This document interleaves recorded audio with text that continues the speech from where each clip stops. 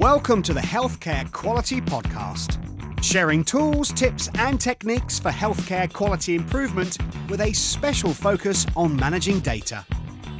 Here's the latest update. Hello, my name is David Kashmir, and welcome to the Healthcare Quality Podcast. My background is as a Lean Six Sigma Master Black Belt and as a trauma and emergency surgeon.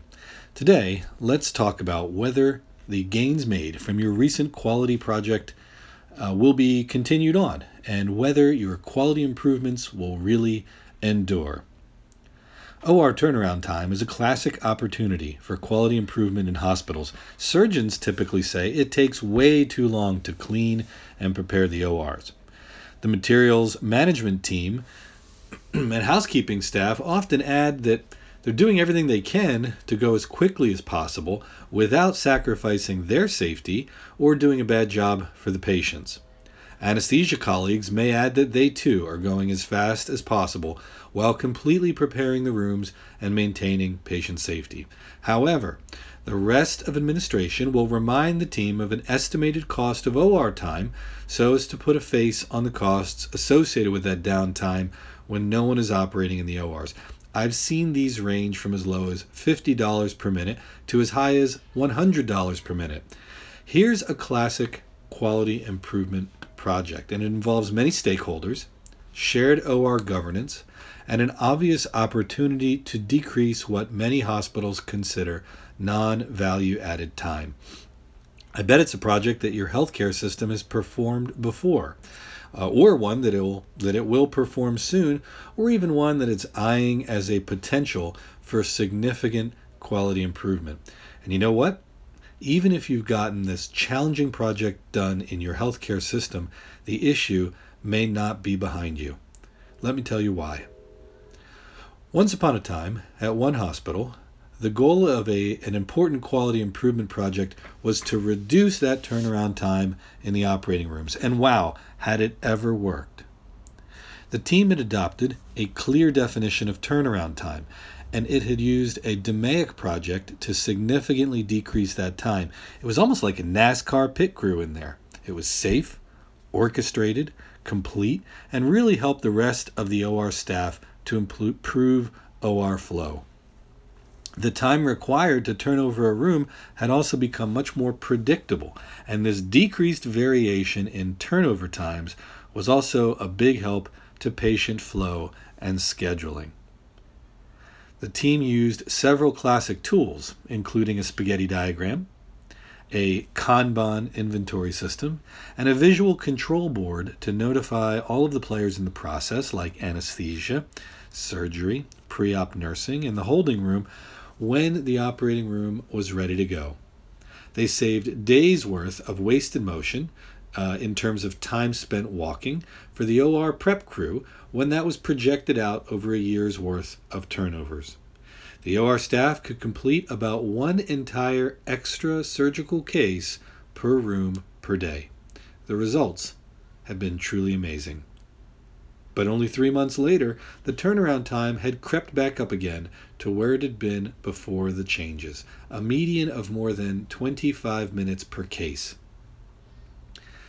Nobody noticed at first that the turnaround times were slowly going back toward that pre-intervention state. They were going from amazing to just pretty good again. That is, until one day. And on that day, the OR got very backed up because a couple of turnarounds took more than 40 minutes, and the chief surgeon wasn't happy, and she didn't hesitate to tell anyone she could, how she felt about it. What had kept the gains from being sustained? Well, you've probably seen these classic culprits before.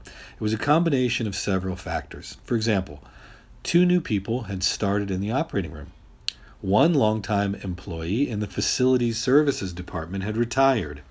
The new people, well, they really weren't educated all that well about the turnaround system, and they also didn't know exactly where everything was yet.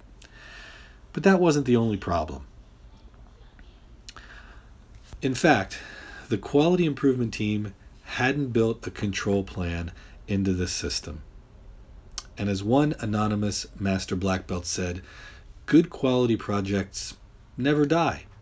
And if you plan them right, they don't even fade away. Well, in this case, because there was no control plan, well, the first sign that there was a problem was when the chief surgeon fired off an angry email to the rest of administration and most of the staff. The signal that there was an issue should have come much earlier, when the variation in turnover times decreased unexpectedly.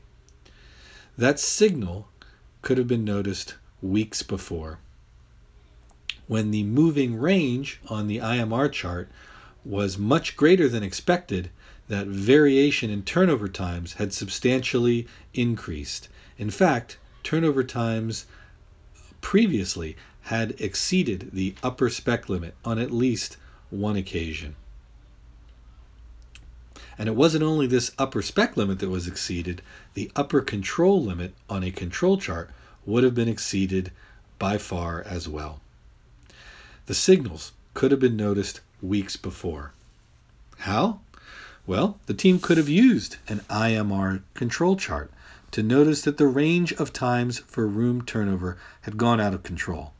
The team could have had someone, a process owner like the OR administration, positioned to sound the alarm that the process needed to be solidified when, weeks earlier, several other turnovers took, again, an unexpectedly long time. Fortunately, in this case, the project team recovered. They quickly deployed an IMR chart and also reviewed their data. The chief surgeon had been correct. Yes, those cases did take an unexpectedly long time, even when reviewed in the context of the OR's data. A root cause analysis was performed, and the quality team quickly realized that several issues lined up to make those items take so much longer. After addressing the issues, the team was back at it in full swing only a week or two later. The pit crew was back at it, and the NASCAR-like precision had returned. The take-home? The lesson here is that the creation of a control phase plan to maintain the good work that you and the team have done is an essential part of quality improvement projects. Without an excellent control plan, it is very difficult to maintain the improvements that you've made as a foundation for future improvements. Failure to plan a control phase is, unfortunately, planning to fail.